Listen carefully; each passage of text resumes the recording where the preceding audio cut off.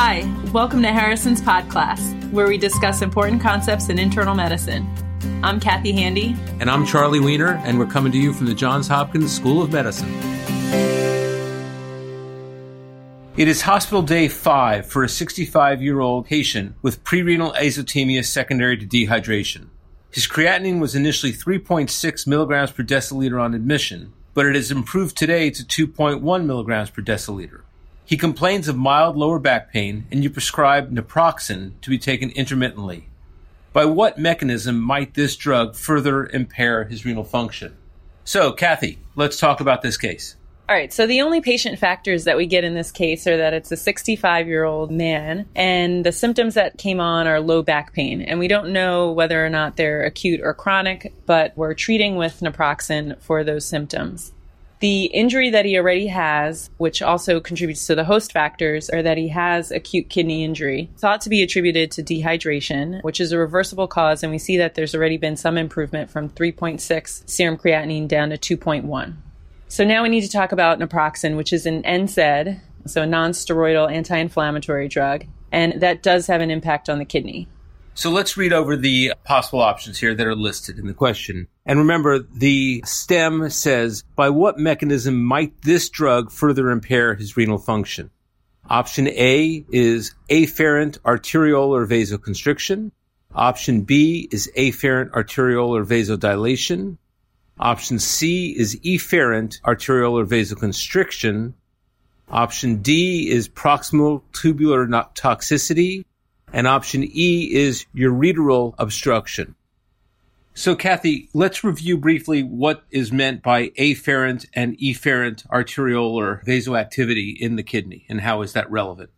Okay, so the afferent arteriole is upstream of the glomerulus and feeds the glomerulus, and it can really either constrict or vasodilate. If you constrict the afferent arteriole, then you decrease the blood supply and the results in GFR. And if you vasodilate the afferent arteriole, then you increase the blood supply and the result in GFR.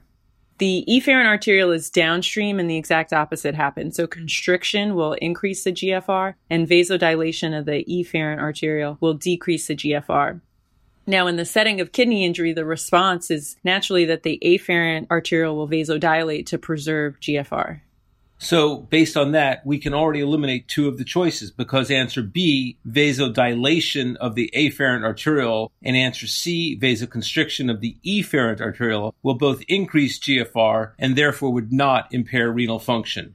They would actually help it, right? Right. That's exactly right. So now if we go back to the impact that NSAIDs would have on renal perfusion, this would sort of fall under the category of prerenal causes of acute kidney injury. And NSAIDs act on prostaglandins, which exert vasodilatory action on the afferent arterioles. So when you block the prostaglandins like PGE and prostacyclin, which happens with NSAIDs, then you get loss of vasodilation and therefore constriction of the afferent arteriole, and that results in a decrease in GFR.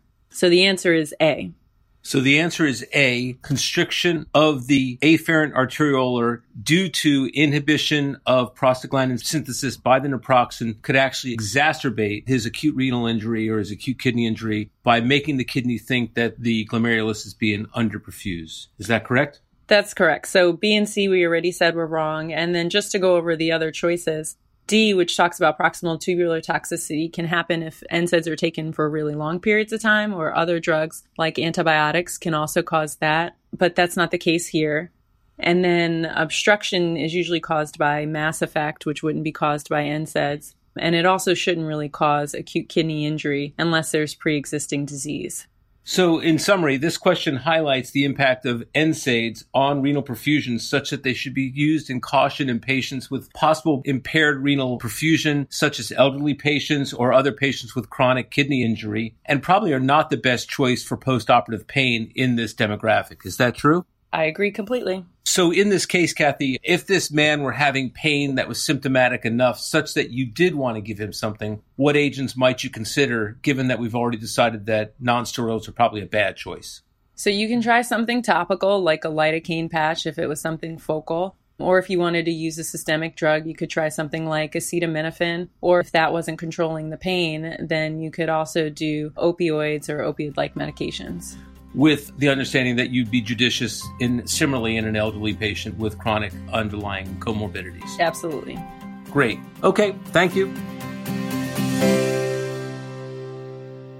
This is Jim Shanahan, publisher at McGraw-Hill. Harrison's Podcast is brought to you by McGraw-Hill's Access Medicine, the online medical resource that delivers the latest trusted content from the best minds in medicine. Go to accessmedicine.com to learn more.